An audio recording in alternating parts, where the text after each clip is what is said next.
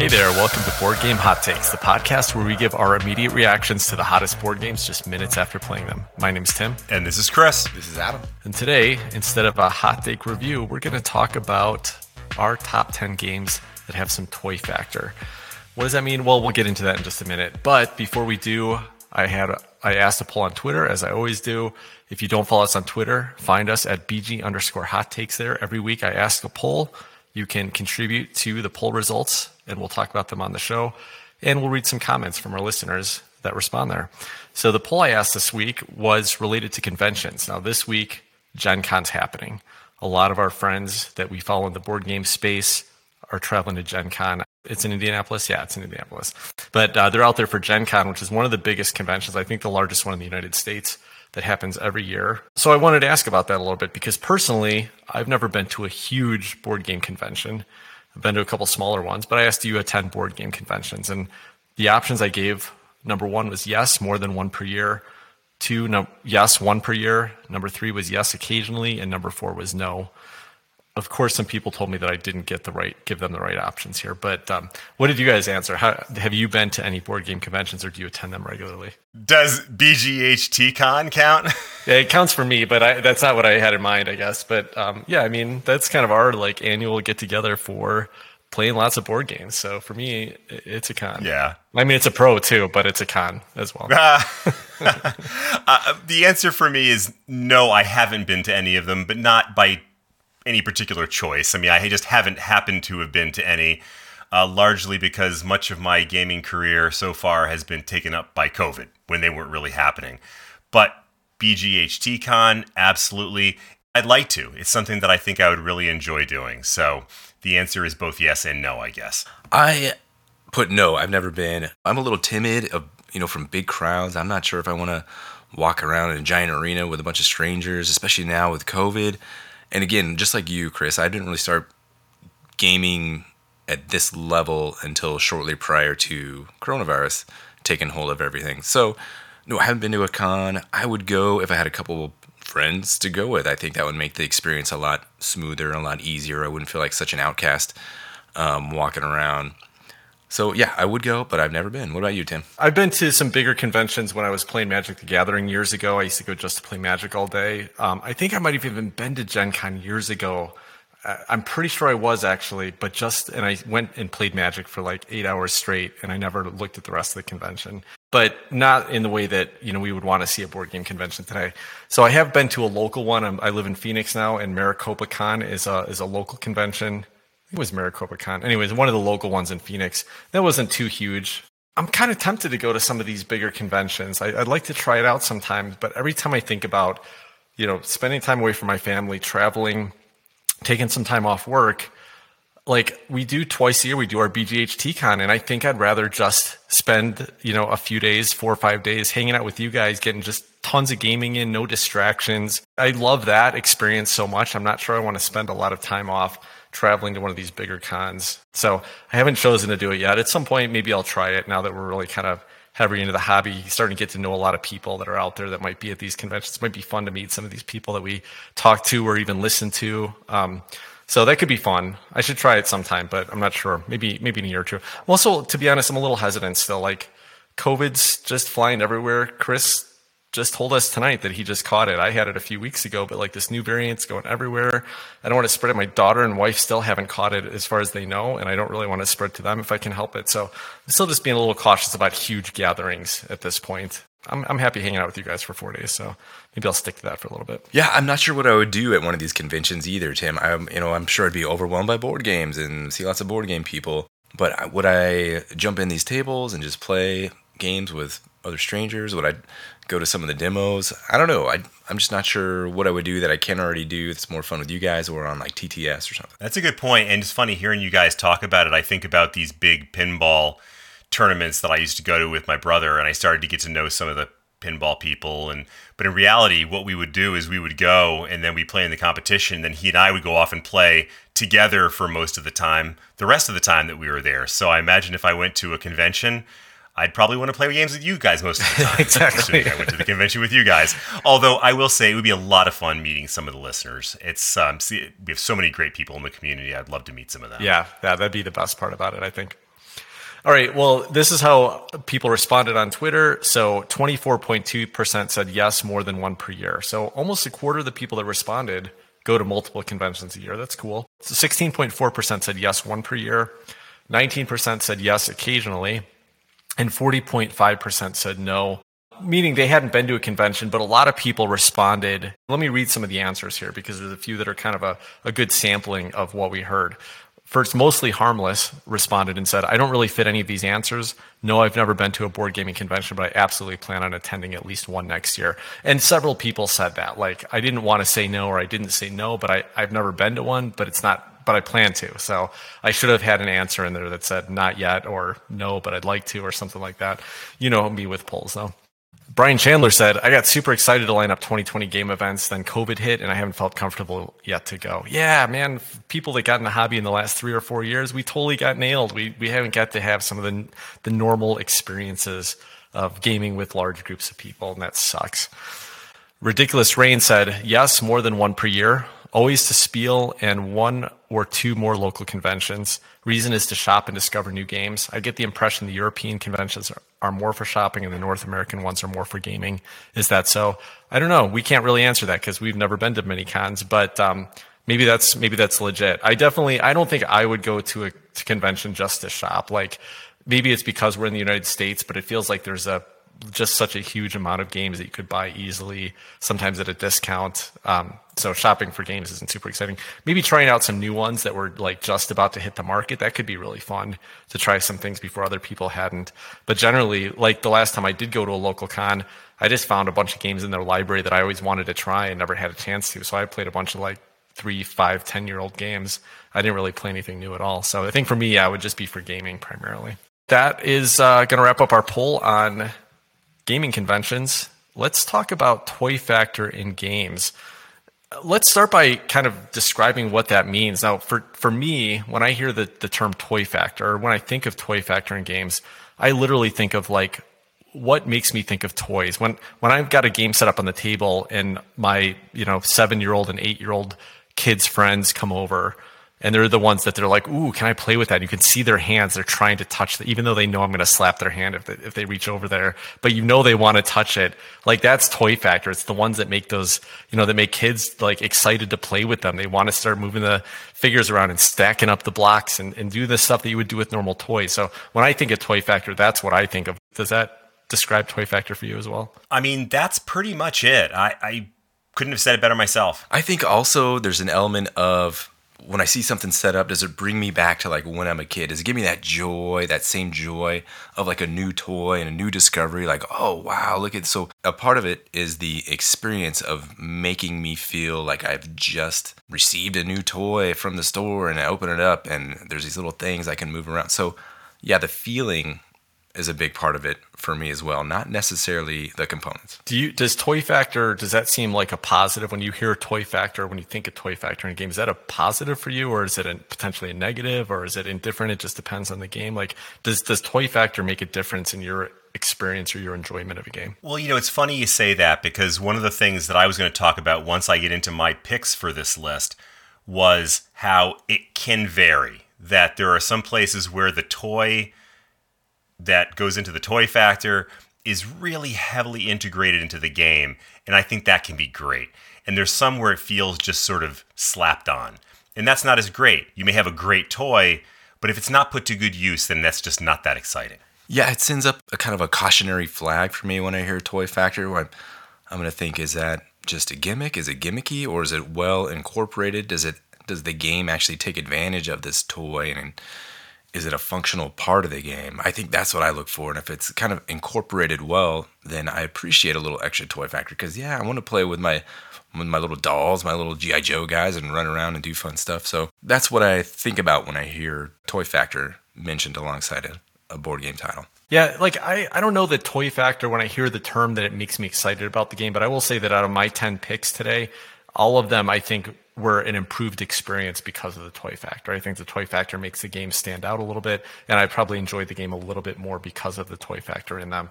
But I think there are definitely also some games where, like you said, toy factor is just kind of slapped on, or it's like something that's completely unnecessary. Maybe it gets in the way. I've even got an example here where part of the toy factor got in the way and part of it was made an improvement. So those can be a challenge, but definitely sometimes it can improve it for me. Let's jump into our top 10 games with toy factor. And I think this is going to be a pretty interesting and diverse list because it kind of touches on some things that I don't usually talk about in my top 10 lists. So I'm excited to go through this. Yeah, I'm dying to hear these lists too because, I mean, we have such different versions of fun when it comes to games in a lot of ways. Obviously, we like some of the same games, but, you know, Tim has a very different reaction to big pieces of plastic than I do.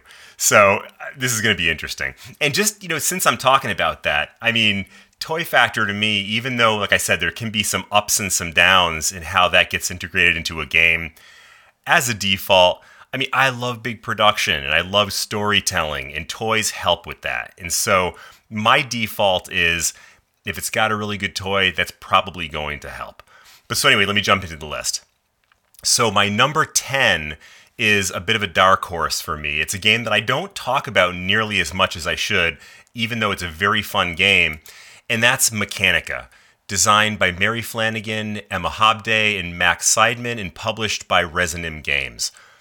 Mechanica is a game based on the concept of you are running a mechanical factory creating robot vacuum cleaners. There's also some kind of a subtext in there about they're getting ready to take over the world or something like that.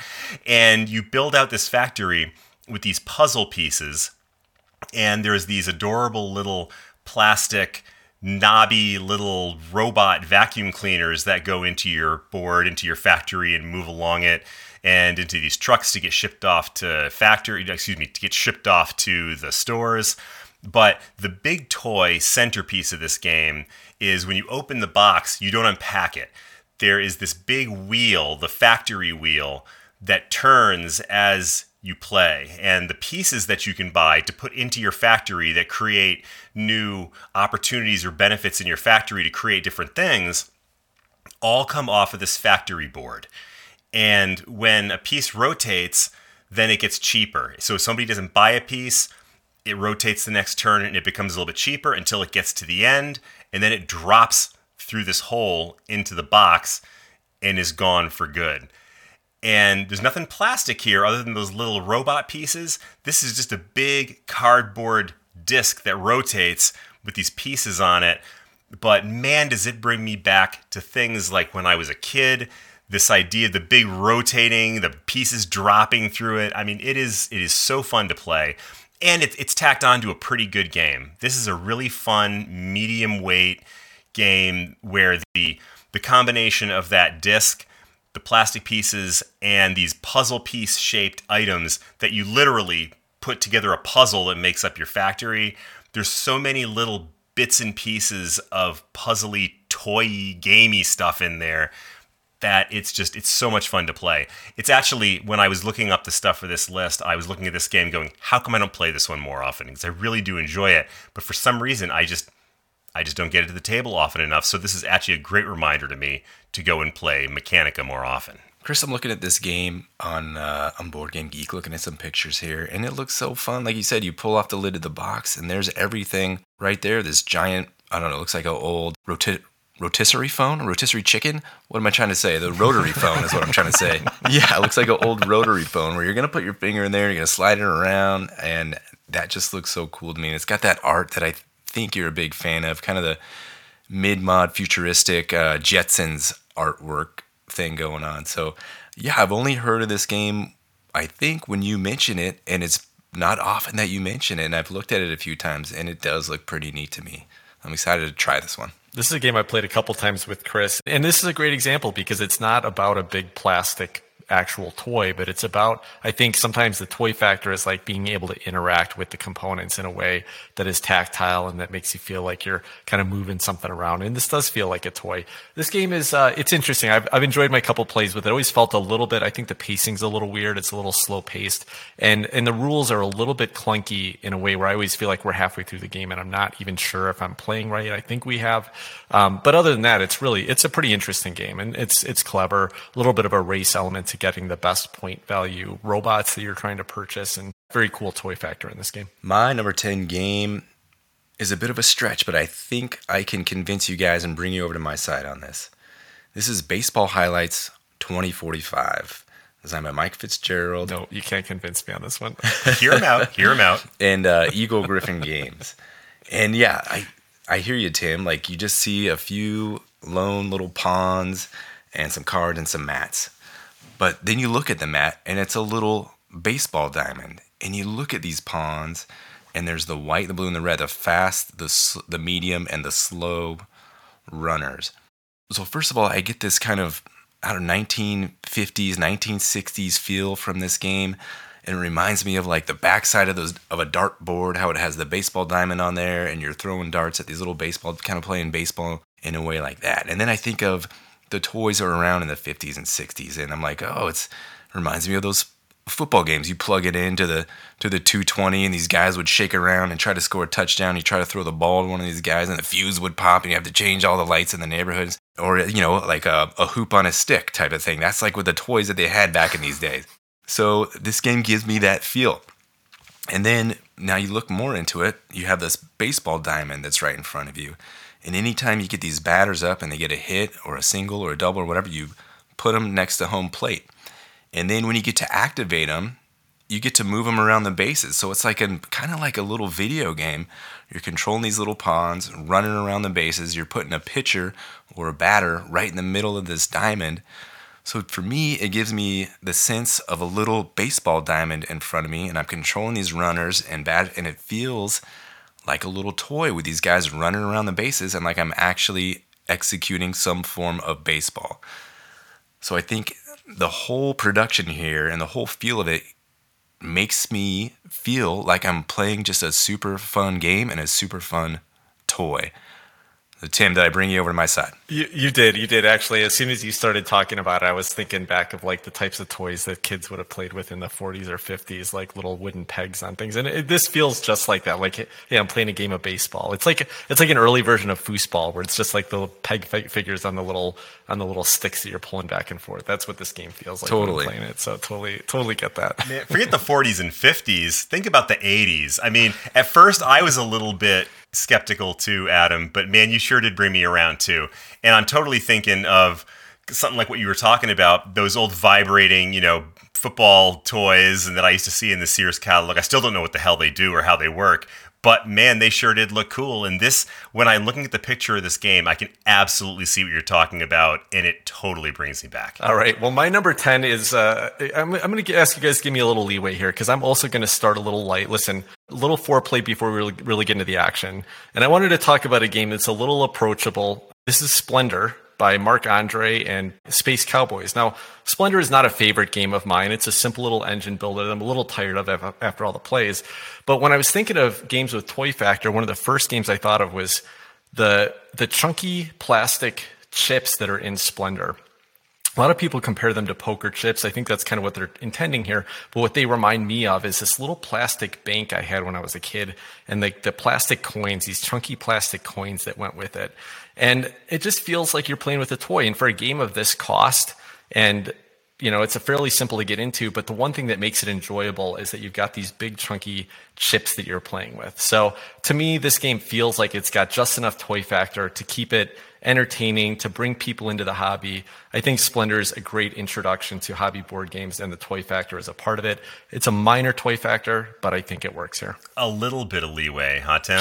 The last thing in the world I want to do is harsh your mellow, but I don't see it, but I haven't played Splendor, so maybe I'm just not seeing it. I'm open to it. Foreplay, Chris. Foreplay. Well, you're setting the bar low here for the rest of your list here, Tim. So you're doing some great expectation management. But I can kind of see it. You got the chips. It's hard to argue with chips and clinkety clankety. And these gems are super huge and chunky. So yeah, I can see a little bit about what you're talking about. So all right. Also, the last time you'll ever hear me mention Splendor in a top 10 list of the show. So. All right, well, let's move on to number 9 here, and it's one that I think I'm going to get some groans about, so bear with me on this, because we're talking about toy factor, not playability. My number 9 is Windward, designed by Daniel Aronson, Hayden Lepiska, and Nick Tompkins, and published by PlayMonster Games. Chris. Hey, I told you.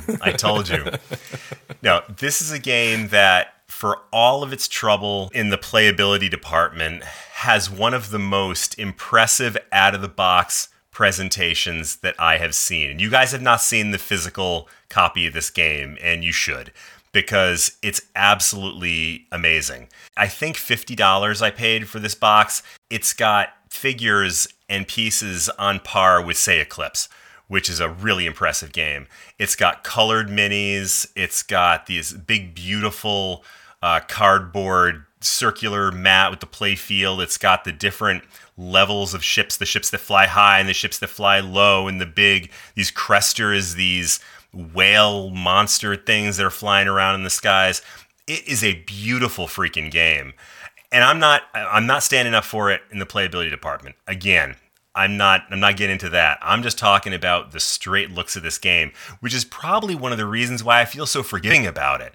Why I want to keep going back to it, because I want to have this game sitting on my table. It's so pretty and so cool looking that, I mean, man, it's like this big old tabletop toy. I just want to play it, but then I play it and then I realize I just didn't really want to play it. I just want to look at it. Yeah, I hear you, Chris. I'm looking at pictures again, and the minis and everything just look fantastic. The way they're organized in the tray looks freaking great. So I can't argue with you. It does look like a fun toy to get into. It's just that's kind of where it is. Windward is a great example of why people look down on toy factor in games. Boo. Okay, another one for me. My number 9 might be a bit of a stretch, but I absolutely love it. It's PAX Premier 2nd Edition. I've talked a lot about this one before. First of all, you open it up. The game board is a cloth mat. I guess not that many people play with cloth mats for toys, but let me keep going. 1980s, though. 1980s.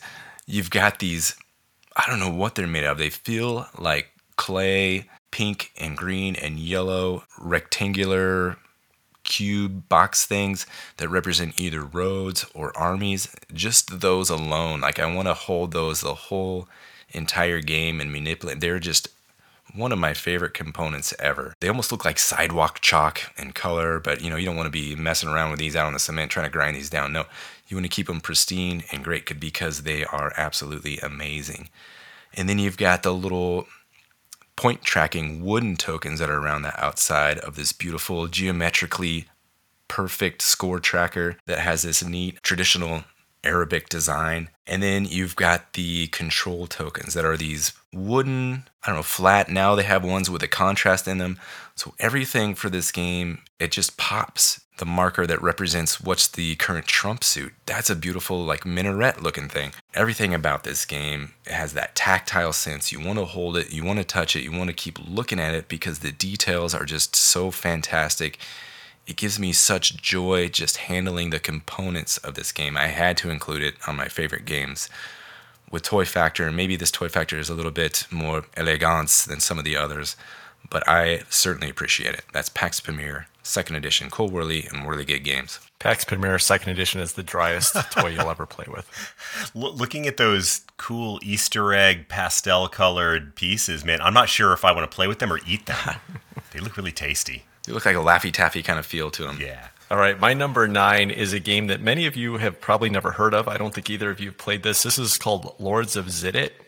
This was designed by Regis Bonassé and published by Libellude. Lords of Zidit is an interesting game. It's a programming game. So the first toy is the toy that you're handling the whole game, and it's little set of dials. It's 5 dials where you're programming your actions for that round. And so that on its own is a little bit of an interactive toy, a little bit kind of like the Mechanica piece that Chris was talking about, where you're moving these little dials around and setting them. It's a hidden information thing. The rest of the production just feels toy-like. It feels like a 1980s cartoon to me. Like the artwork is all just very cartoony fantasy type of artwork. All the little components, you're kind of picking up these characters and moving around and trying to set them in certain places on the board to defeat monsters. And these characters are bright colors. They're funny, cartoony little plastic pieces that feel like little toys. And then there's places where you put coins in these things, and it's little boxes that you're putting coins in to hide how much you've gained, how many points you've gained over the course of the game. I knew this was the topic we were doing. This was one of the first games that came to mind. It's just a game that feels fun to play. It feels like a toy in a way. The funny thing is the game's kind of grindy. It's not as fun as it looks, but the toy factor definitely made me want to play it and probably added to my enjoyment of it in some ways. Hey, Tim, is this one of the games that was in that big cache that you and I got from secondhand? Yep, it was. Yep. Okay. And I got a chance to play it a couple times. I brought it out to work and played it with my team at work, 6 players. Some of the people we played with loved it. I just found that it started to get a little bit redundant, a little bit slow. Interesting game, though. Had some really cool stuff going on. Probably my favorite endgame scoring mechanism, or one of them of all time. It's an interesting mechanism where you kind of had 3 goals you were working towards. And some of the information was hidden about these goals. But as you kind of looked at the end game, you'd start from left to right. And if you were the last 2 people out of when it was 6 people playing, if you were one of the last 2 people there, you just got knocked out. You couldn't score the rest of it. So you had to at least get enough of score in this one area to make it past that point. Then you go to the second goal. And if you're one of the 2 people remaining that didn't score the highest in that, you just get knocked out. And then you have to be the one who scored the highest in the third goal in order to actually win the game. So it was this really interesting balance of like, I want to be high in that final goal so that I can win the game, but I have to do well enough in these other ones to make it past those thresholds. Really cool scoring mechanism. Some other fun stuff going on too, and great toy factor in it. I know we're only at the 6th game in the list, but this one more than any of the others, I think if I saw it on the table, I'd be like, oh, what is that? That looks like a fun toy to play with. I want to go mess around with that and see what that's all about. Yeah, this one, from art to production to little characters and figures, this one looks fun. Yeah, I remember when we had that one sitting, I think it was sitting in my garage for a while. We never played it, but man, it sure looked cool. It definitely has what I would consider some serious toy factor to it. Yeah, and the reason, Chris, we never ended up playing it was because it's a 3-player minimum. Oh, and so yeah. it was one game where we wanted to play it, but you and I were playing a lot of 2-player games, and so we just never got it to the table. Yeah, so, okay. Yeah, you have to. It's like 3 to 6 players. Gotcha. Well, going from the ridiculous with Windward to the sublime, here's another one that you guys have heard me talk about many times. I don't think I'm going to get any complaints on this one. My number 8 is Scythe, designed by Jamie Stegmaier and published by Stonemaier Games. So there's a break point here in how I look at some of the toy factor, and this game sort of falls on one side, some other games on the other. And that is, there are games that have some really cool miniatures to them. And miniatures are one of the most basic ways that we insert toy factor into board gaming. And you can do it in terms of both the cleverness of the individual pieces, and you can do it in terms of the size of them, the number of them. There's so many different factors. Now, with Scythe, I think Scythe is such a beautiful game overall. The production, everything about it is awesome. There aren't that many big pieces that create toy factor in this game, but the ones that are there are absolutely awesome. The mechs that you play with, they're different for each faction. They all have character to them. They're incredibly fun to look at. If you spend the $5,000 or whatever it is to get the painted metal minis like Tim did, then you're really going to have some toys to play with. But even in the base game, you end up with these really cool mechs. And to me, half of the fun is I just want to get those mechs out on the table. I don't even care if it's going to help me in my game. I just want to get those out there because they're so much fun to play with. And the other is your character, your leader. I forget what we call them in Scythe, but they are so cool. And again, have so much, they're big and they have character to them. You got like the Russian lady with like a tiger or something, and there's a guy with a bear, and there's like these big crazy looking characters with their animal sidekicks. Same thing. I just love it every time I get to put my hand on the table, pick that thing up, and move it from one spot to another. So really, they're only talking about 2 things there. We're talking about some mechs, and we're talking about your player character. But that's enough to me to say that Scythe has some pretty serious toy factor to it. And that's putting aside all the great art and everything else. But just in terms of the toys, that's enough to get it to number 8 on my list. Chris is a great choice here. Another thing that I think you're maybe overlooking is the realistic resources that you can get for this game too. They have these like chunks of metal. It looks like you're in Fort Knox stacking up all this, I don't know, silver or ore, or I forget what they call it in the game. And then you've got these bags of wheat that are available, and they're just like these old school bales, of wheat stuffed in this bag, and there's wheat sticking out at the top. And what are the others? There's these oil drums, and I forget there's one more other one. And then the coins too, the clinkety clack of these different colored coins, one for each faction. And you're looking on this, oh, this purple one with a hole in the middle is from this faction, and this other one's from this faction. There's so much to look at and discover here.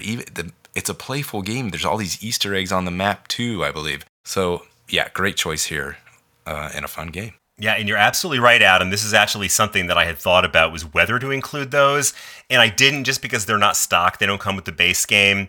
But without a doubt, I mean, I feel like everybody who has Scythe, who doesn't mind spending a few extra bucks for it, ought to have those. And you're right, it really does kick it up a notch, and it enhances the game and creates a lot more toy factor. This was a great pick, and it would have made my list if it wasn't on yours, Chris. And for all the reasons you said, it's not just about having minis, but it is about the variety in the minis and the story that they tell. And I think that's part of the charm of this game, is that it's a Euro game, but you're telling a story about moving out and exploring, going to these little spots and having an encounter and telling a story, and moving to the factory and trying to steal the best tech from it. But these toys, they're part of telling that story, and you couldn't do it the same way with cardboard pieces. Scythe is a great example of toy factor, I think, improving a game and making it more fun to play with. My number 9. Number 8. It's going to start a trend of spaceships on a stand. Xia, Legends of a Drift System. First of all, you open this box, and you see all these pre-painted little tiny spaceships. Well, not all of them are tiny. Some of them are tiny, and that's part of the fun of it. You can upgrade. You start at level 1 little dink spaceship. You upgrade to level 2 spaceship. It's a little bit bigger and can hold a little more stuff. And then you can upgrade to this kind of massive, relatively massive level 3 spaceship. It can hold all kinds of stuff, or fly across the galaxy, or do all these different things. So that's fun to me. The pre-painted spaceships that all come with these stands flying around the galaxy. Additionally, you've got all these Tetris-like little pieces that you get to put in your spaceship. You want to transport some goods, throw that in your spaceship. You want to arm it with some missiles, put that. Where's it going to fit? You have to organize it in your spaceship. Then I talked about the coins in Scythe. This game has one of the coolest currencies out there. It's these triangular shaped coins in denominations of like 1,000 and 5,000, and they're like blue and silver and gold, and they just have all these different textures on it. Look like some real craft when making these coins, and all the components in the game. Has such a unique feel, such a great production. The artwork's fun. Man, that's why this game is my number, what are we on, number 8?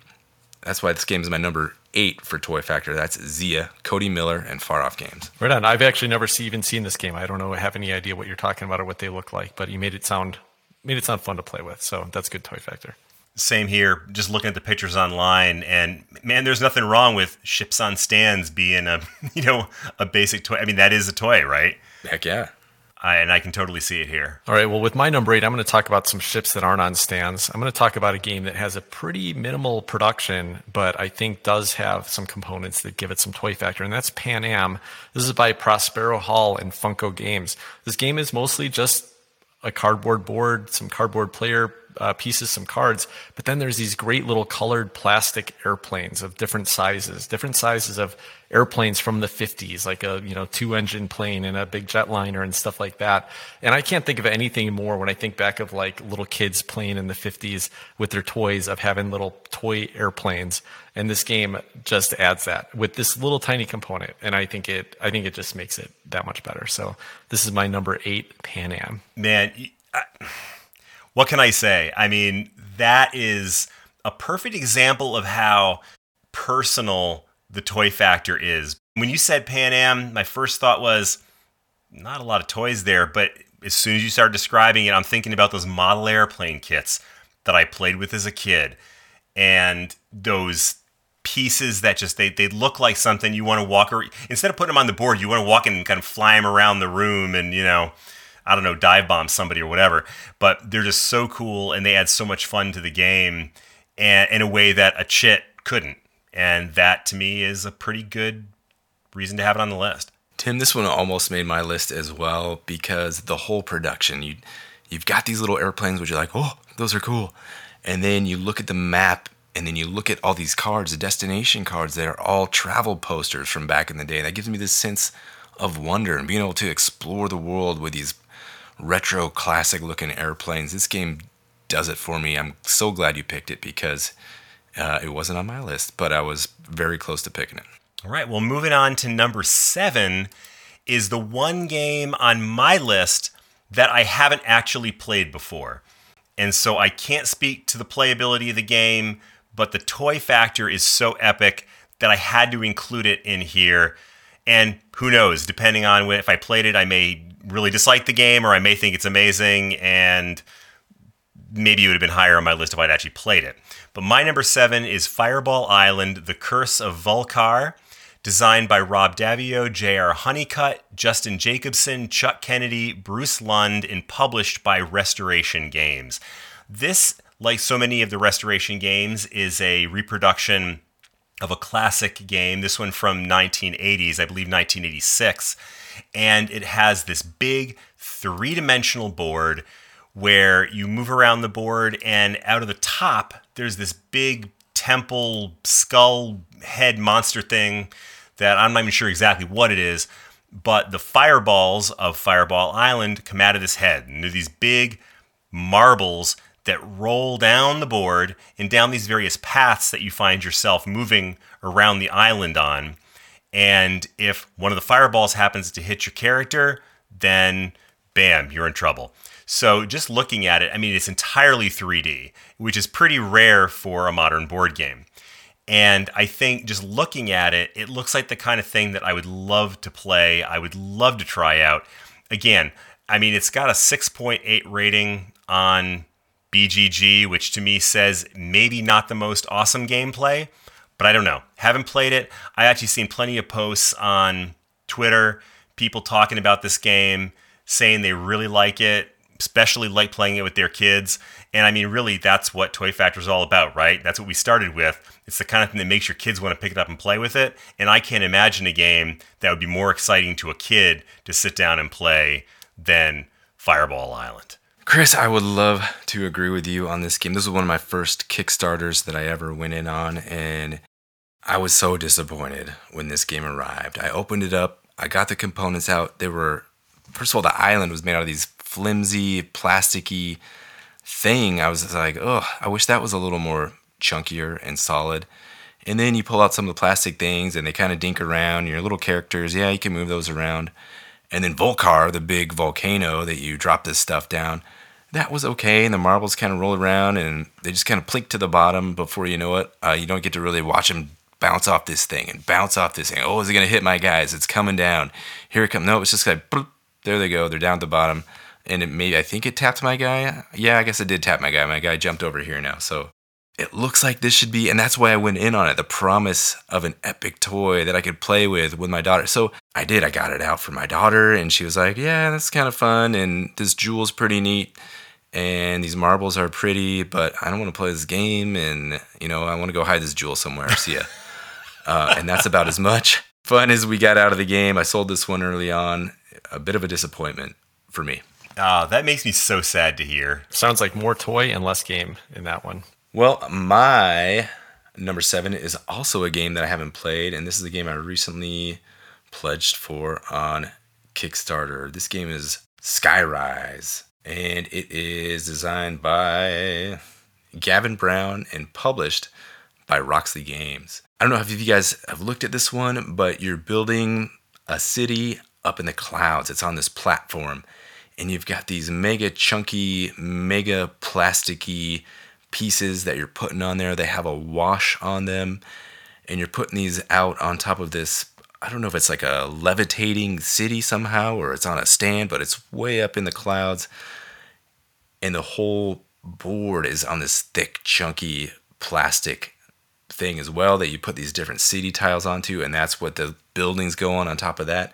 The production looks fantastic. I'm a little bit enamored with Roxley Productions at the moment. It looks like a lighter game with some auctioning. So I don't know much about the gameplay, but the toy factor drew me in, and I think it's a little bit lighter and it might draw newer people into, which I'm planning on inviting some people over eventually at some point in the future of my life that are non-gamers, and I think this might lure them in with the look and the appeal, especially if the gameplay is reasonable. That's Skyrise. You guys taking a look at this one? What do you think? Yeah, I looked at it, and it's actually pretty cool, the toy factor in it, and the fact that it's not just like, plastic components and construction, but like the boards themselves seem to be like big plastic platforms that you place stuff on. Seems over the top. Sometimes that's what Toy Factor is all about. Now, this game actually re-implements an older game called Metropolis that I'd heard some pretty good things about. So it sounds like, you got some classic gameplay that's now been brought up and, made a little bit flashier, maybe like Roxley did with Brass even. So definitely seems like it's worth a play, worth a try. Interesting that you said this is a re-implementation of Metropolis, because I'm just looking at this here. And I'm not sure if it's a character board or whatever, but one of the characters is the Fritz Lang, who was the director of the movie Metropolis, which is circa 1929, 1930, somewhere in there. Yep. And part of this game that I think is so cool is that this weird, I'm not sure exactly what the era is, if it's 1920s or Victorian era, retro futuristic. It just looks so cool. And to me, this looks like a perfect example of when, too much just isn't enough. And I don't think it looks over the top at all. I think it looks amazing. Chris, I have to ask, since you just mentioned Fritz Lang, one of my favorite classic directors, but did you ever see M? My favorite of his movies. No, I don't think so. Okay. It's like the original crime thriller. It's like a movie that was made in like 1929, and it feels like it could be a police crime thriller from like the 50s or 60s or 70s or something like that. It's great film. So you got to check it out if you're a Fritz Lang fan. Nice. Got to add that to the watch list. All right. So my number 7 is a newer game, a game that we've talked about a lot on this show, and that's Tapestry by Jamie Stegmaier and Stonemaier Games.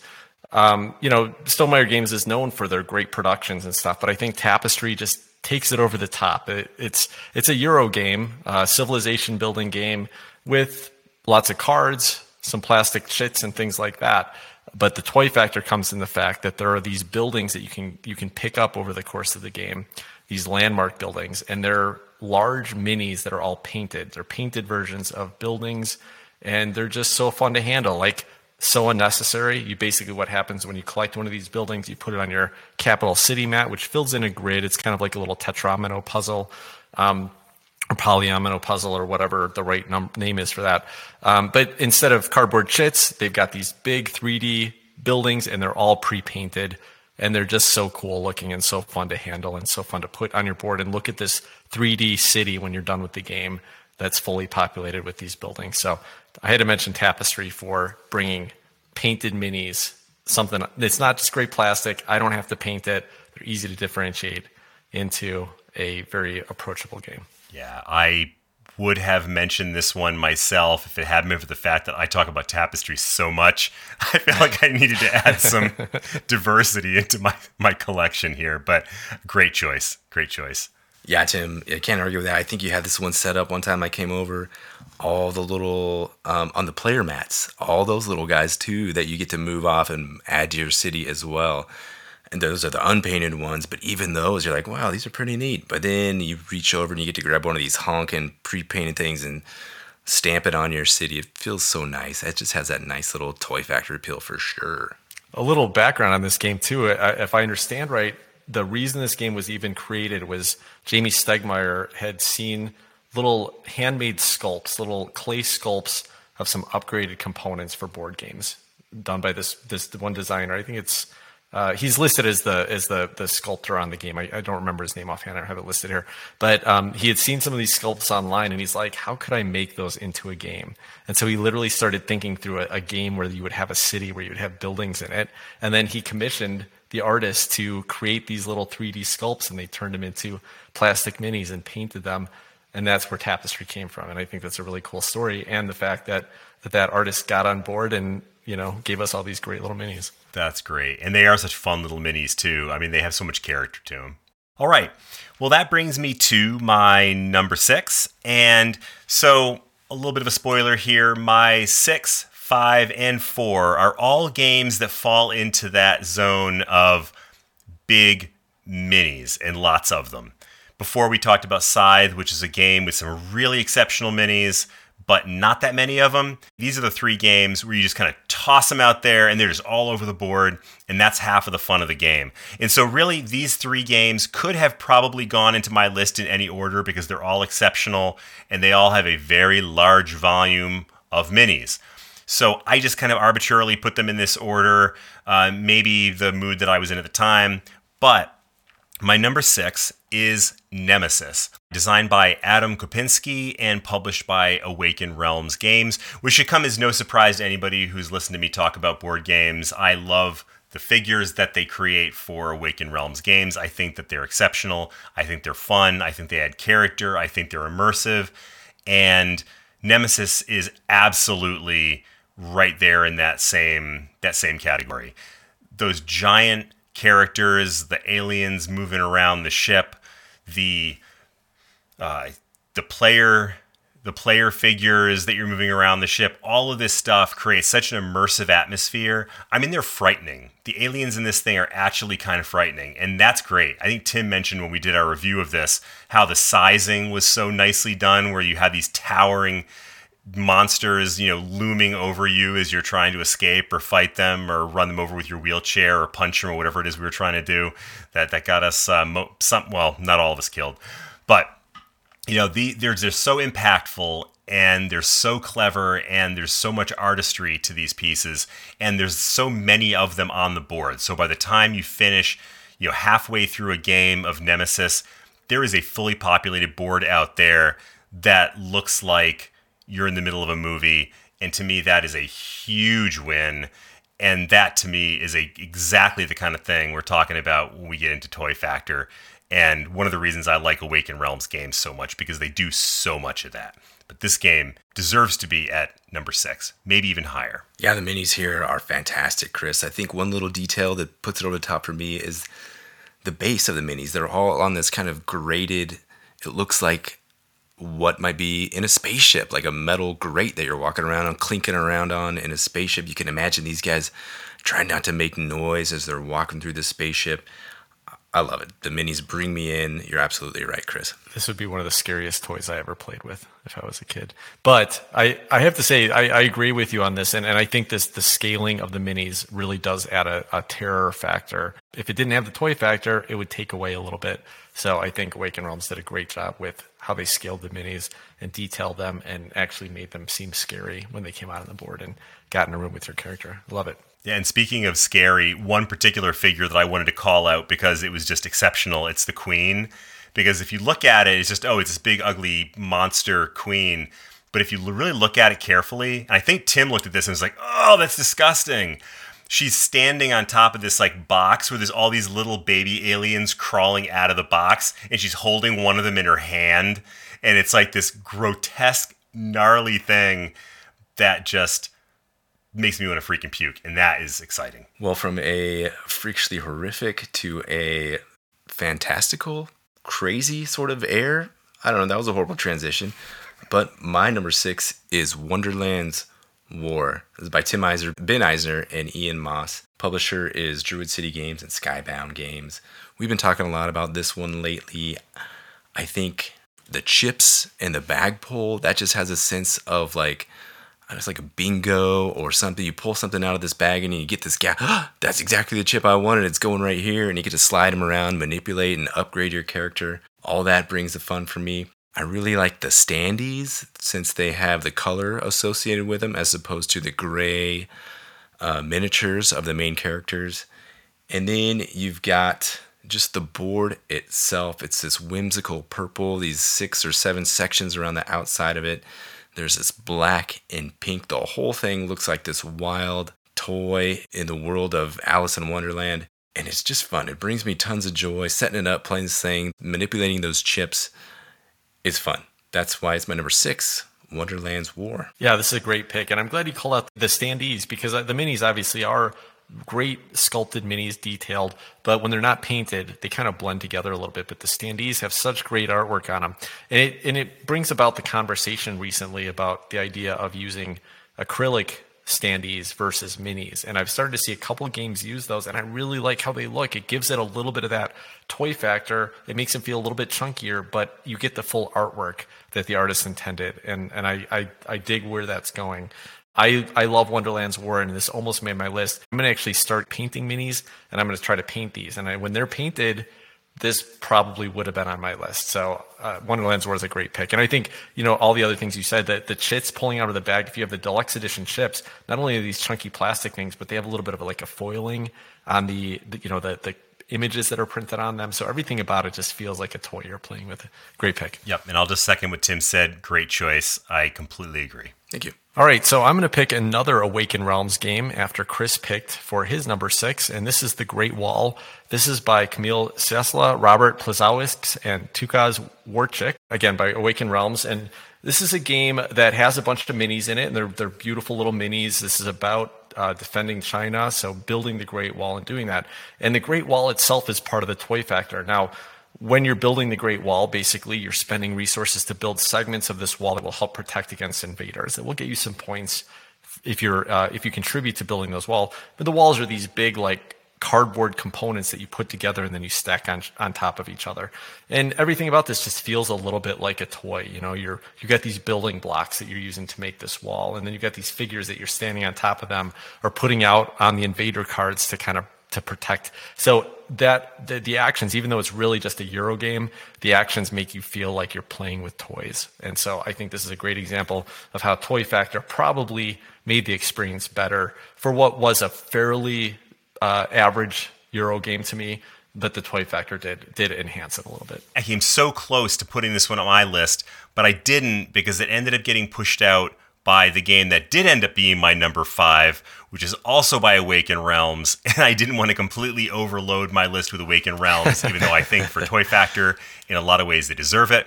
But my number 5 was Tainted Grail, The Fall of Avalon, designed by Krzysztof Piskorski and Marcin Sverkat, and published by Awakened Realms Games, of course.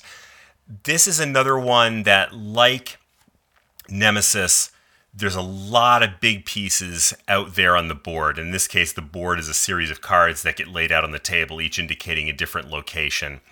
But in part, one of the things that makes this so attractive to me as a Toy Factor game is that there are certain pieces that, unlike Nemesis and unlike some of the other games, are not necessarily interactive.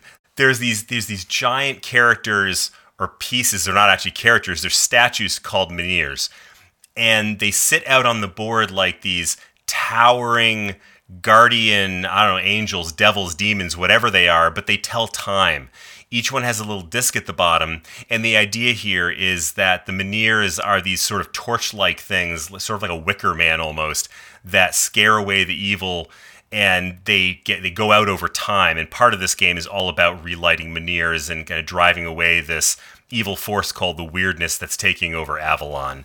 And so, regardless of what you're doing, you always have these big pieces, these big menhirs out on the board. And these things, they're like 3 inches tall, 4 inches tall maybe. They're gigantic, they're imposing, and they create a mood in this game that is absolutely unbelievably cool. I love macabre in games. These are incredibly macabre, and they do so much for it, and again, make this game that is basically a bunch of cards laid out on a table, makes it feel like a giant toy. After that, you add in the character figures, which are super cool sculpts, all these weird monsters. There's a whole box of monsters called the Monsters of Avalon that are just this wacky looking collection of gnarly things, and pretty soon you put enough of this stuff out on the table, and it's like every kid's, either dream or nightmare. But absolutely, Awakened Realms knocked it out of the park on this one, which is why this is my number 5 game on the list. Yeah, Chris, I think some of the best miniatures in the business and some of the best artwork too, like you said, that pulls me in. It makes me wonder what's going on in there and what are these guys doing out there. I want to grab these guys and walk around with them. Great pick, Tainted Grail. Chris, you've managed to taint this list with Tainted Grail, a game that I have no interest in playing. Bad one, Tim. Moving on. My number 5, I think we decided, is a game I've talked a lot about. This is Anachrony. It's by David Turksey, Richard Amon, and Victor Peter, and this is a Mind Clash game production. So first of all, you have the exosuits, and if you've ever, the standard ones are fine, they're gray, because you got this little character you can slot in there. They built in a little slot, and you can put your guy in there, and you're like, oh, this guy needs a suit, so he can go do this thing. That makes total sense. But if you've ever seen these painted up, that looks absolutely amazing. Just adds that next level to it.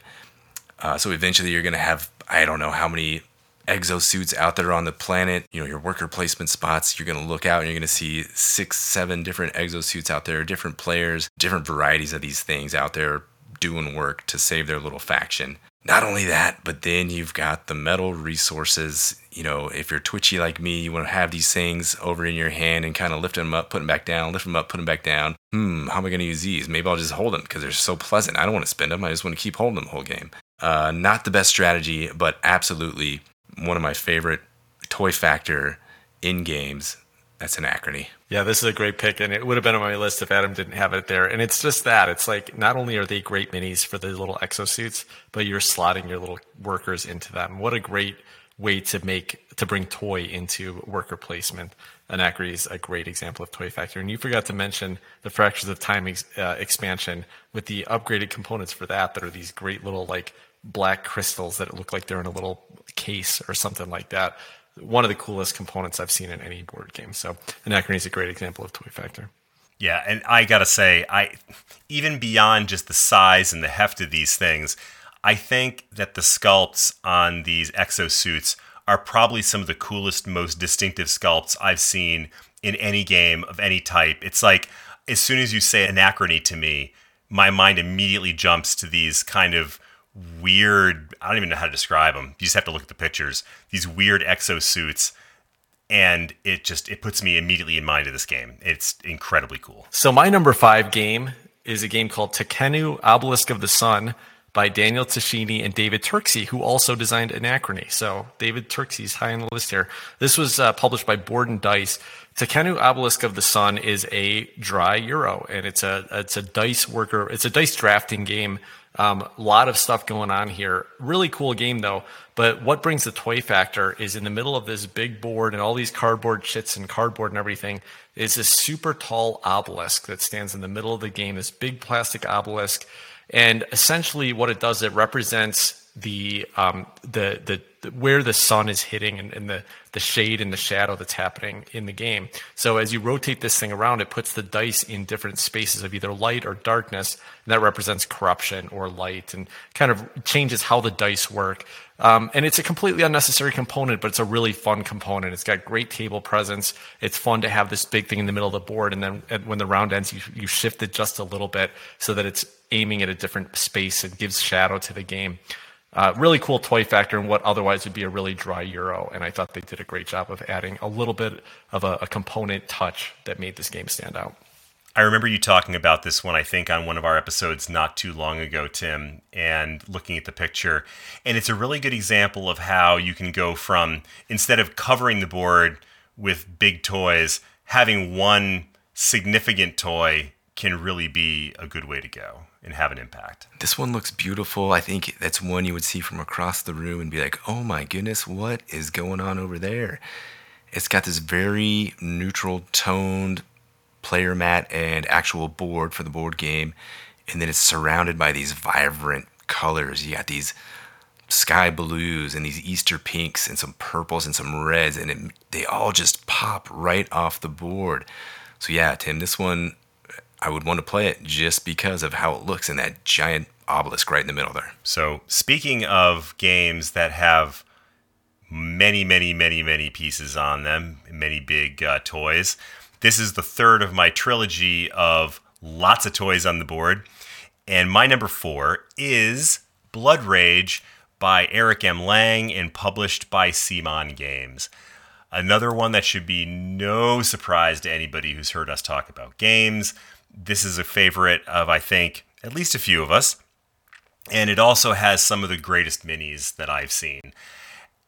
They are so, for all the way from the 3 different sculpts that each player has, The leader, the boats, the warriors, those are great.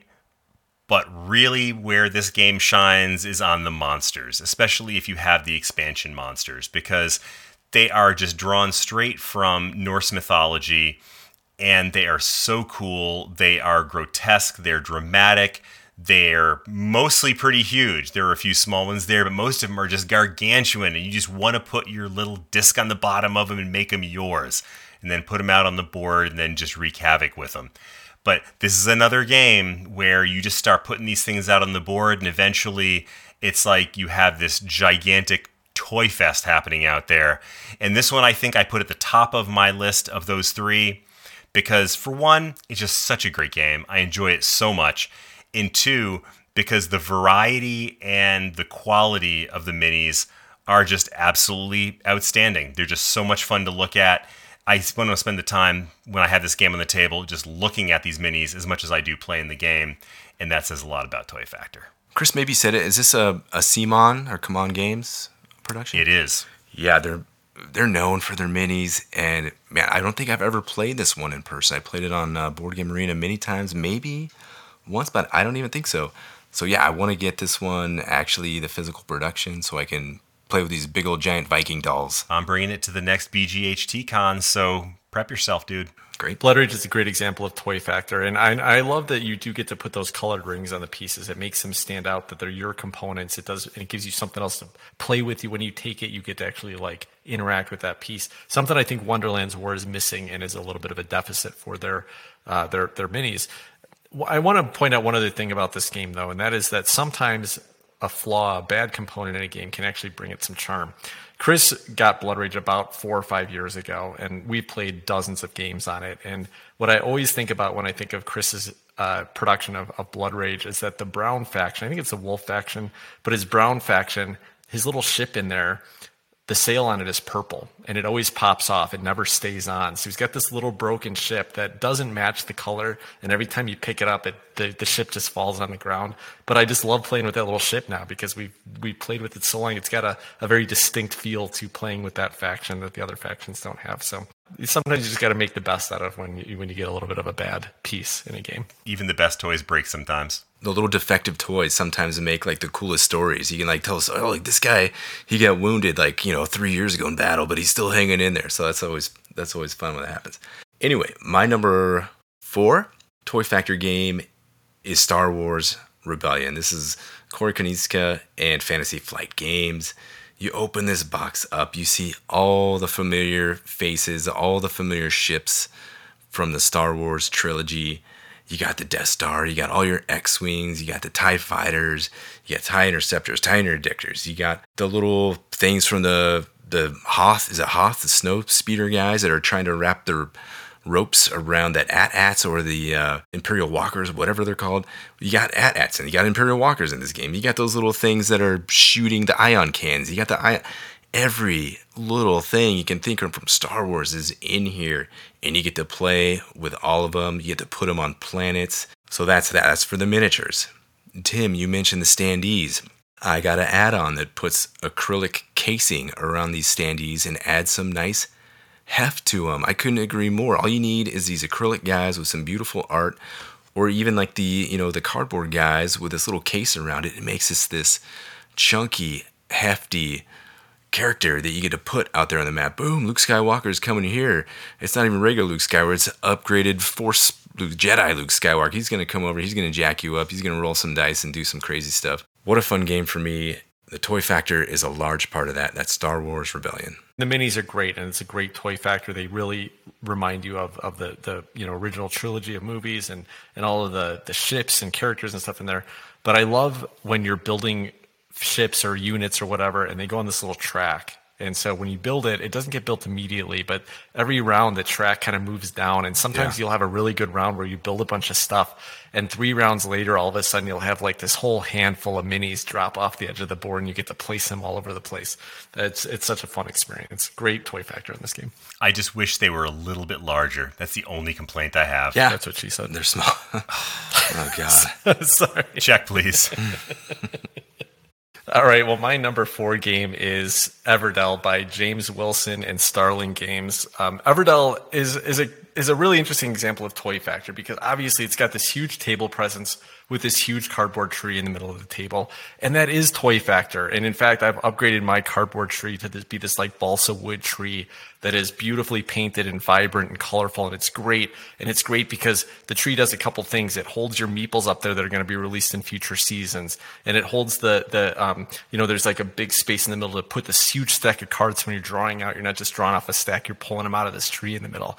It's so cool, except it gets in the way of the gameplay. It stops you from being able to play the game well, especially when you have more than 2 players.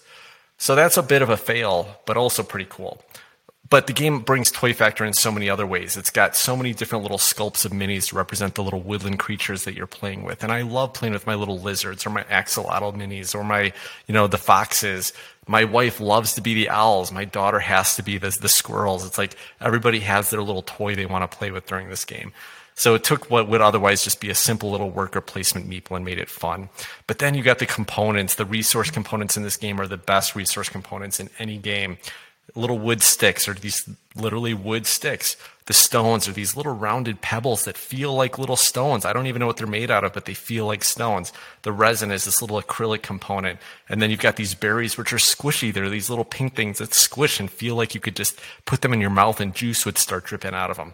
Great Toy Factor in this game for what otherwise is a Euro game. Andrew Bosley's artwork adds to that. It makes it just a charming place to exist in, and all of these components add to that feeling of being in a happy place. And that's one of the reasons why this is one of my favorite games. I got to try that one again. So I don't remember the pieces. I'll have to see it. I think I played this one once in real life, Tim, and with the berries, I didn't want to stop squeezing them, man. I picked them up, squeeze, and then I was like, oh, look at these rocks, though. Now I want to clank some of those together. It's almost meditative. They're like river rocks, beach stones that have been weathered down, and they're so smooth, and they have that shine on them. And we were joking. It was funny. You mentioned the tree. We mentioned like Toy Factor gone wrong. That tree could have been in the Toy Factor gone wrong category. But yeah, all those little components, the resources make up for it so much. And then nice shout out to the axolotl. That's gaining popularity in my house at the moment. There's a lot of little axolotl stuffies and toys being purchased around here. So that must be something said for the Toy Factor there. Well, while Adam's squeezing berries, I'm going to move on to the top 3.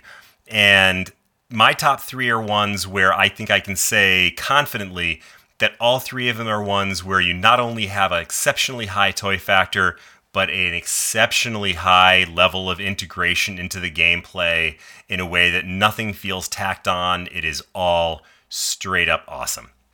So my number 3 is Fossilis, designed by David Alberto Diaz and published by Kids Table Board Gaming. This is one that feels so much to me like a game straight out of the 80s. It feels like Don't Break the Ice in so many of these Toy Factor games that I grew up with.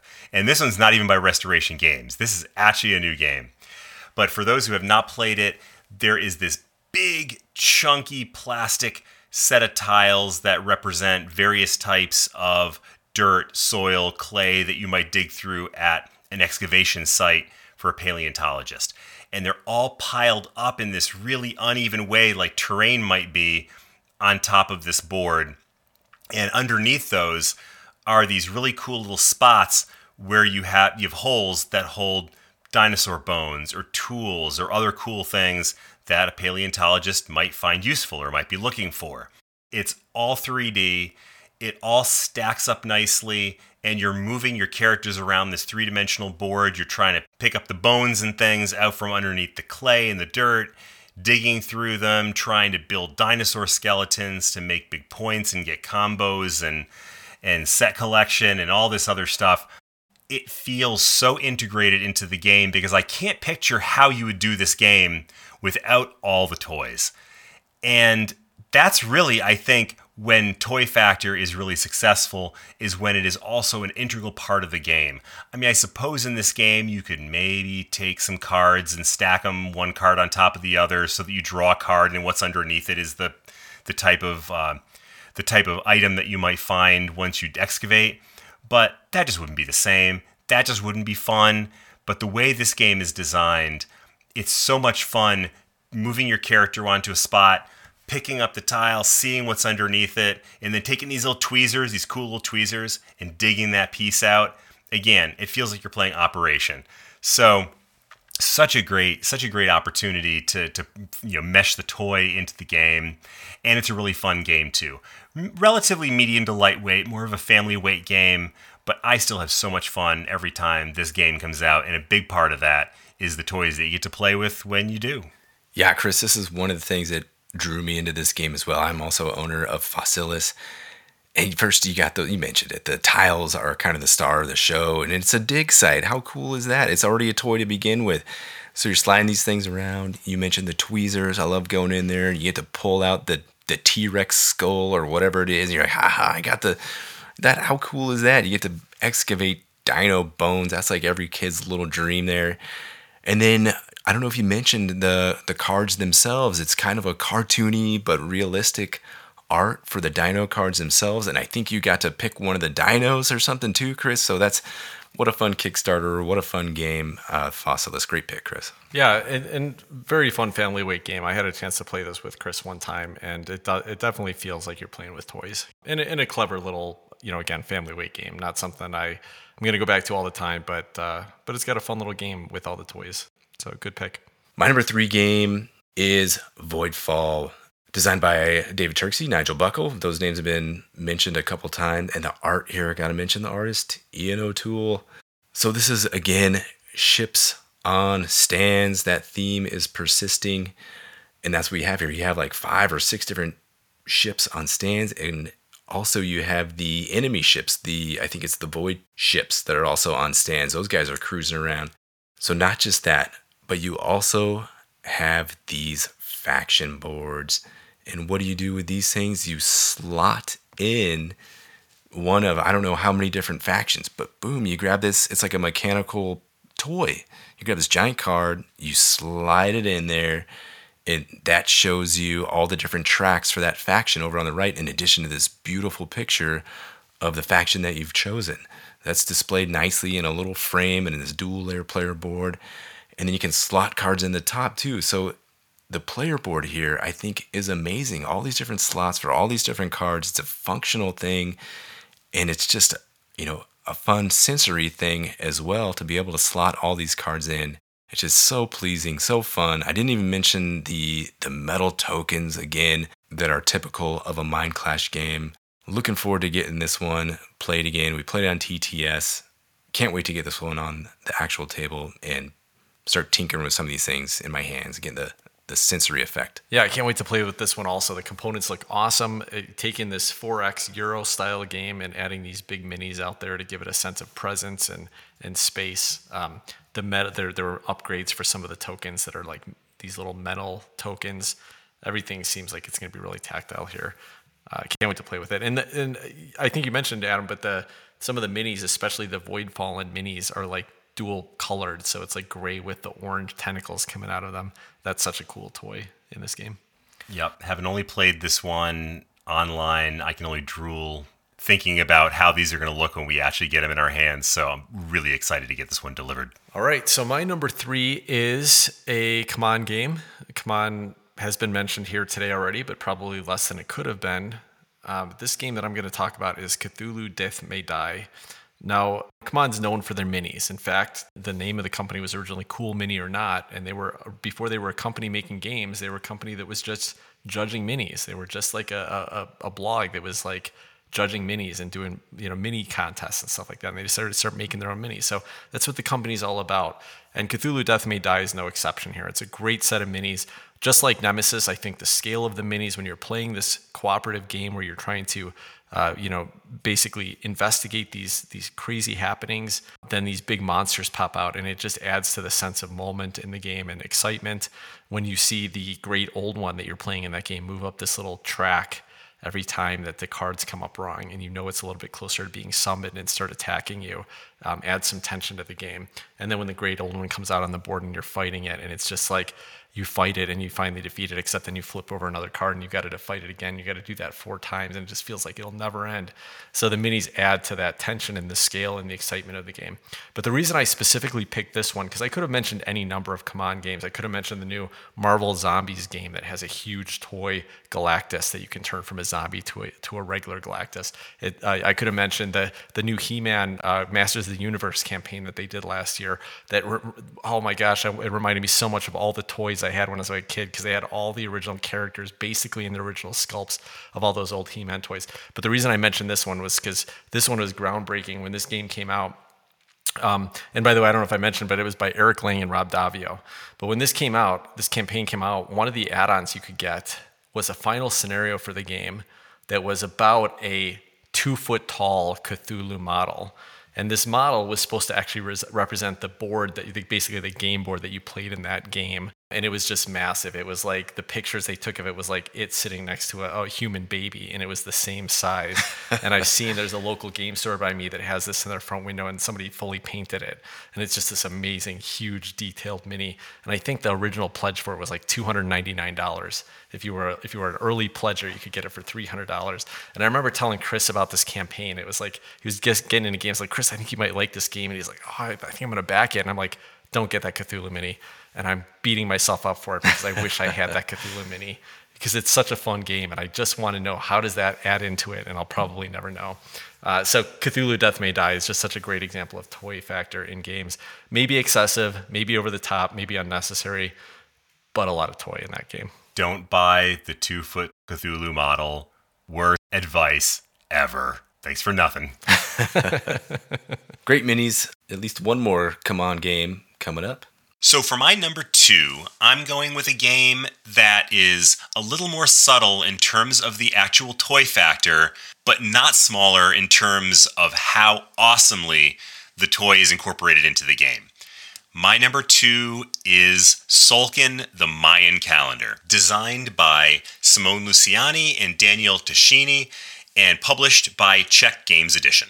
Now, I'm not going to get into a whole lot of detail on the gameplay mechanisms here because I've talked about this game so much, you guys have probably all heard it a million times.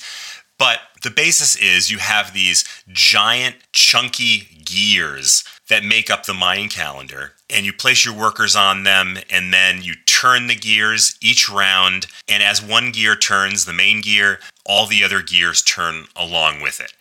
And they rotate those workers around, and when you pull off a worker, whichever action spot it happens to be next to is the action that you get to take. So the rotation of the gears is what dictates the action. Now, I will confess that at first, this is a game where I thought the toy may have been a little bit of a gimmick. It's a worker placement game. What's up with these big plastic gears? But the reality is, it is so satisfying turning those gears that, I can't even tell you. We played this game at BGHTCon recently, and Tim kept wanting to touch the gears. He kept wanting to turn it, and I'm like, no, you can't. They're my gears. It's my game. I'm going to turn the damn gears. And it means so much because I suppose you could have just had characters or workers that move around a rondel and you move them manually. And that would have worked from a gameplay mechanism standpoint. But in reality, it's turning those big, chunky gears. It feels so good in your hand. And watching the big gear turn and all the other little gears turning along with it, that is absolutely wonderful. It makes the game. I will probably say this is one game where the toy actually does make the game. Not saying it wouldn't be a great game without it, but it certainly wouldn't be the same game it is now. Yeah, Chris, the gears here are an absolutely thrilling part of this game to watch those things turn and rotate. You can see how your guy's going to go around. And what is it? It's the Mayan calendars on the big central gear, which is freaking cool as well. I'm horrible at this game. I'm proving that once again on Board Game Arena right now, but I want to get good at it. I think my problem is I don't know what the iconography is. I just am like, I'll do this one. I don't know. It's probably good. I should probably learn what the iconography is. And the buildings, I never know what each and any of the buildings do. I'm like, well, this one costs the most, so I guess I'll buy this one. And then I don't get like anything for it because it was like for someone with a totally different strategy than see what happens when your character gets here and pull it off the board. Anyway, great Toy Factor. What a fun game, Zolkin, my encounter. I'm just glad that in the Long Con in BGHT Con Long Beach in a couple months, I'm bringing my copy of Zolkin, and you're not touching my damn con. Fair enough. All right, my number 2 game, as I foreshadowed earlier, is Ankh, Gods of Egypt. This is another CMON game or CMON game designed by Eric Lang.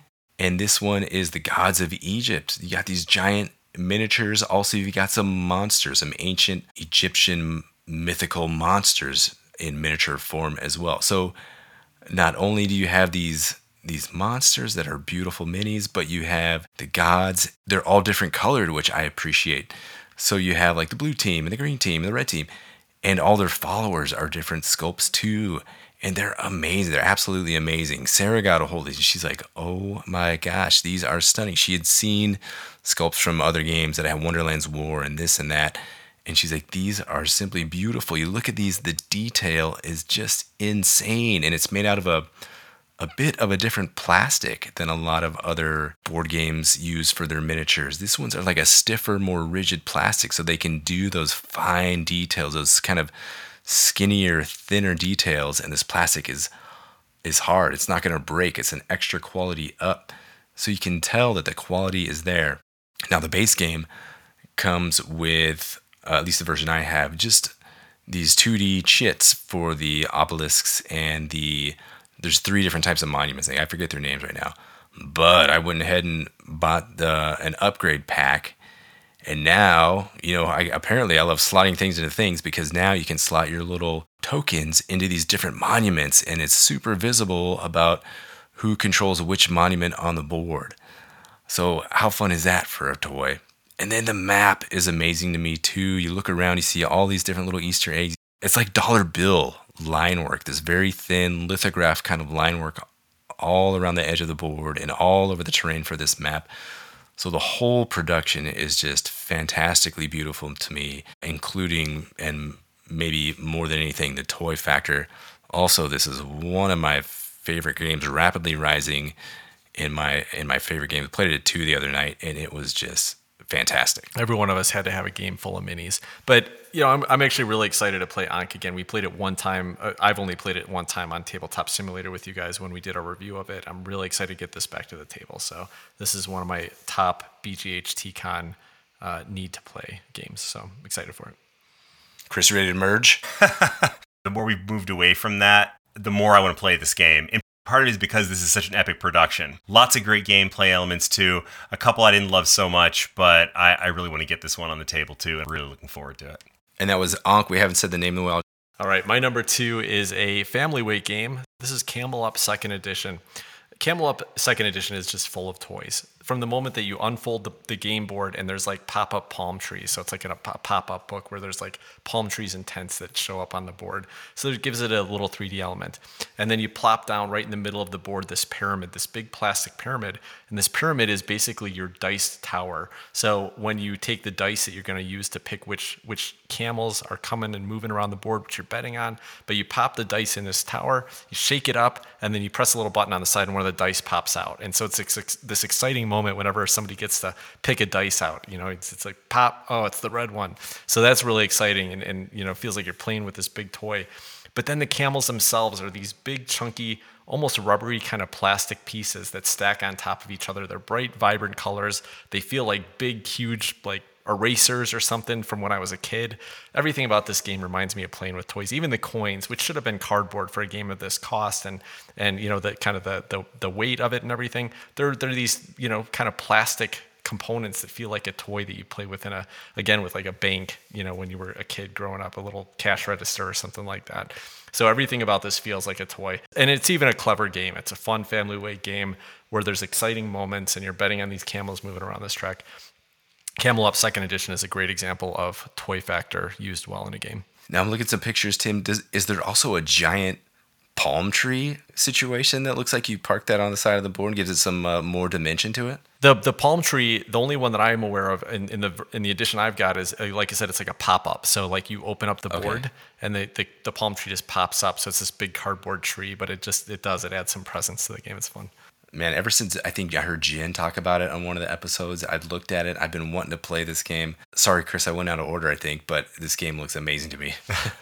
Yeah, I remember Jen talking about it too, and it caught my attention then just because, for one, it has a really weird name, Camel Up. I'm not sure what that means. And maybe that's like one camel on top of another. Is that where the Camel Up comes from? I don't know, but it's funny because the first edition of this game, that the font on the front was so bad, where it was like camel and the up was right underneath the other letters, but the C was huge, so people called it Camel Cup for years. But then the second edition clarified that by separating it, and that is definitely Camel Up. Because it's a race, right? You're trying to win the Camel Cup. That's right. Like, I want to be the champion. Yeah, exactly.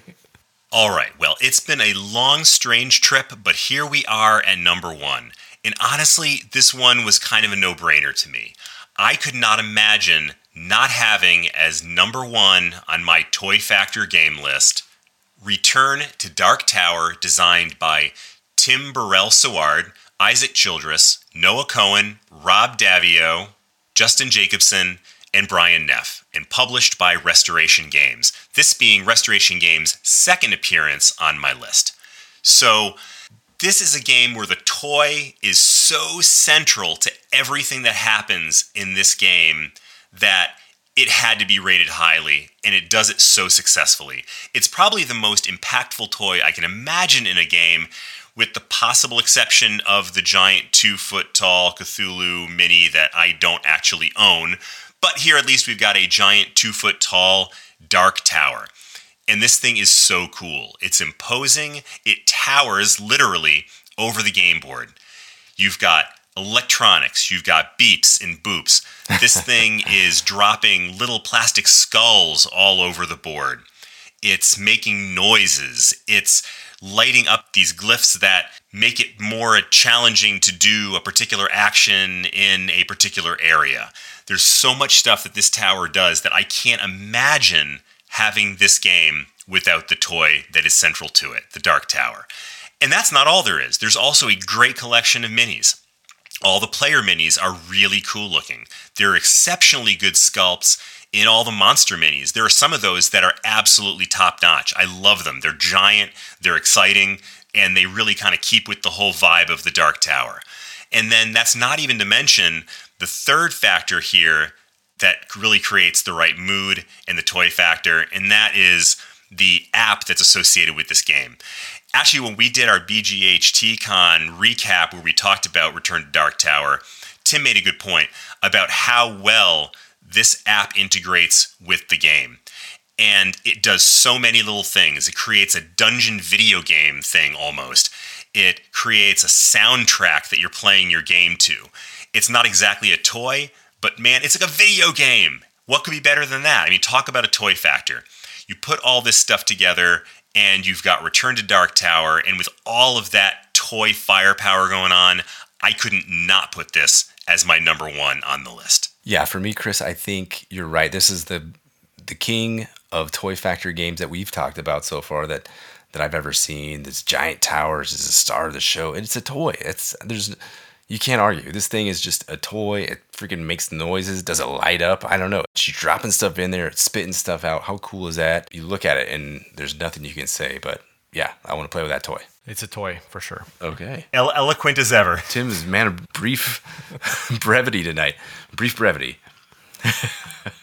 All right. My number 1 Toy Factor game is Eclipse Second Dawn for the Galaxy. I'm a little bit biased because I love the game so much, but you open the box.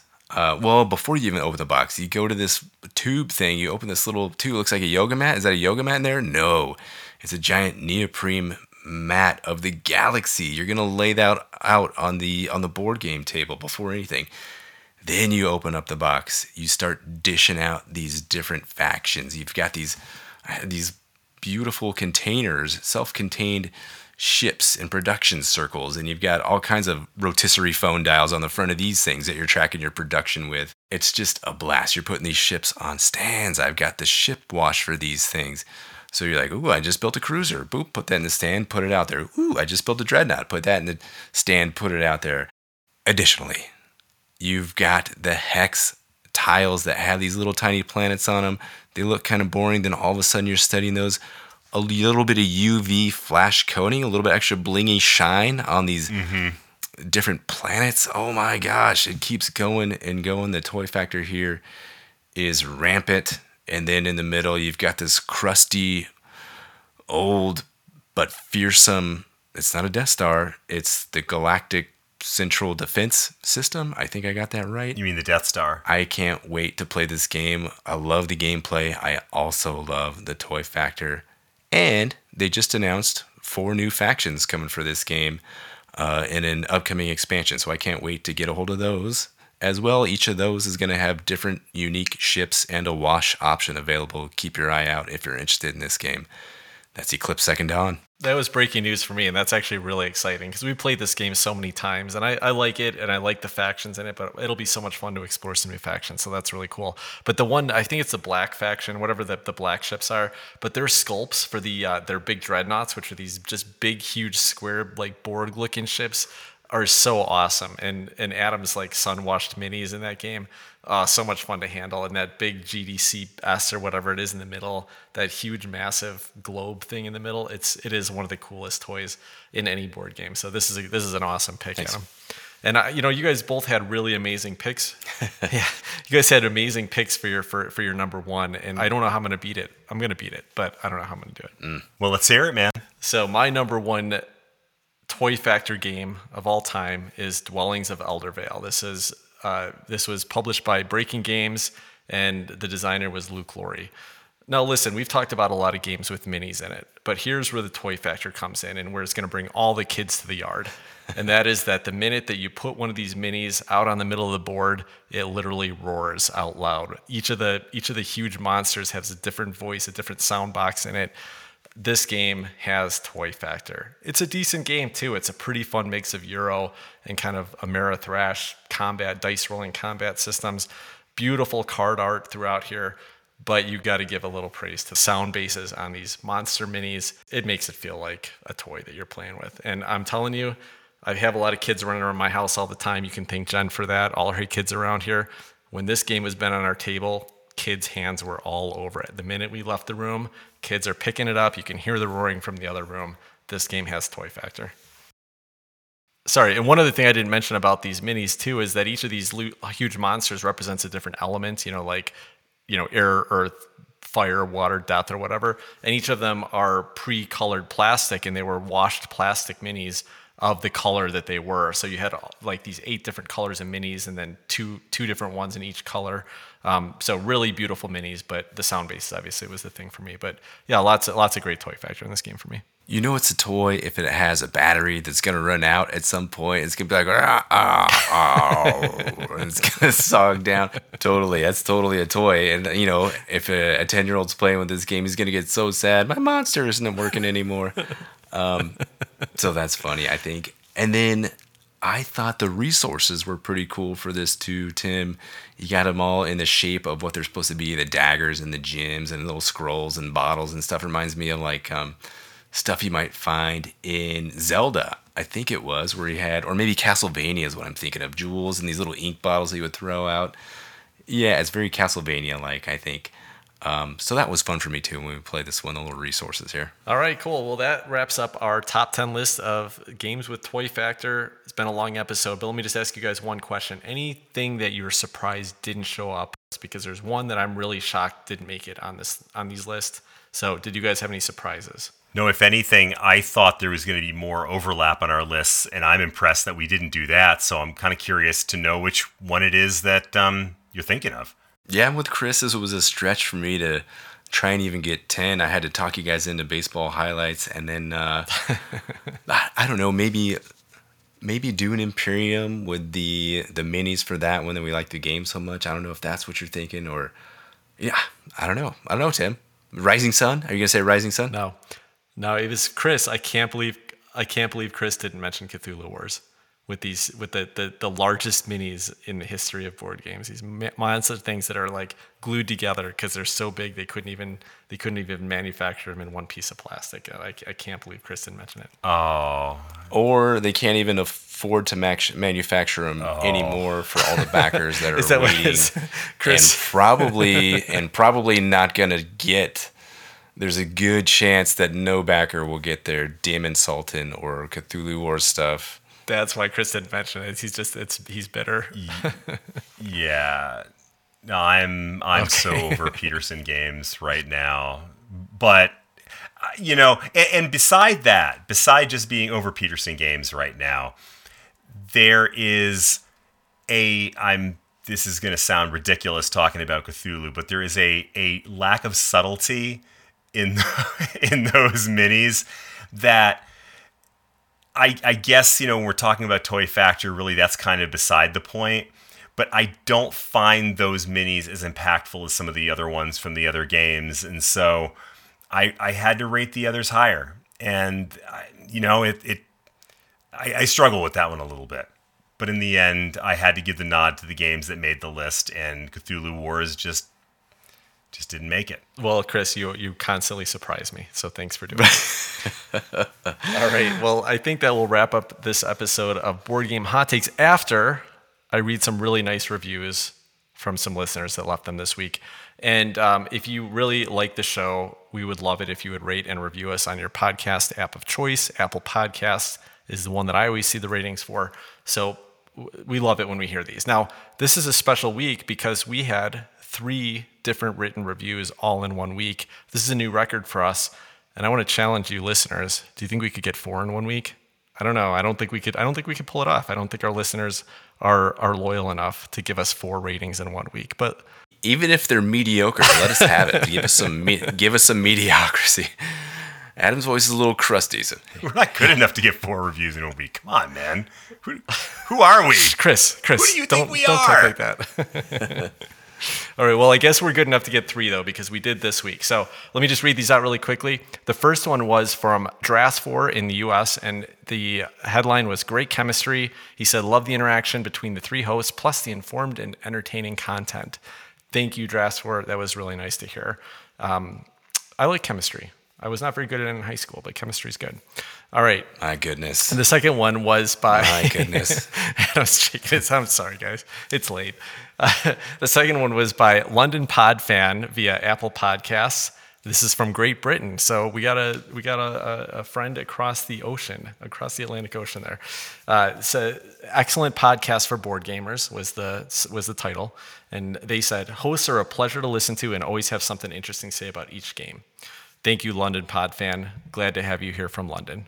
All right, and then this is the longest of the group. This is from MGS72 from the US, and they said, excellent.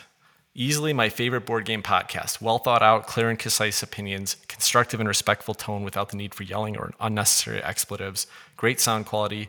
Sorry for this week, everybody. I'm in a place with a big open room. I probably have some echo. Apologize for that. No commercial bias. For as long as they keep releasing episodes, I'll listen to them.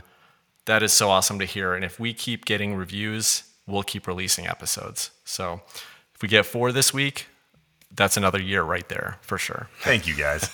Really love this. Love this. Yeah, thank you so much, everybody who leaves us reviews, who interacts with us. I wanted to call out, I was actually on my first live stream on Twitch last night. So this will be about a week from when this episode drops, with Eclectic Camel.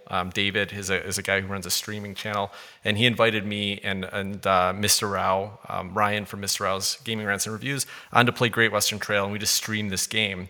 And it was so fun because it's the 3 of us that have our own channels, our own platforms. And I jumped on there, and a whole bunch of Board Game Hot Takes fans jumped into the chat, chatted with us, made me laugh throughout the episode. It was so much fun to see our fans interacting with our listeners, our friends interacting with us out there. Thank you guys so much. You really made my night last night. And to all of you who left reviews, you made my night tonight. So thank you all for being a part of this show. We love you. Until next week, take care, everybody. Good night, all. Bye-bye.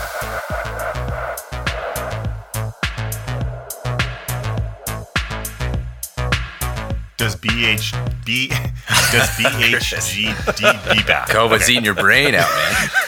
That's staying in.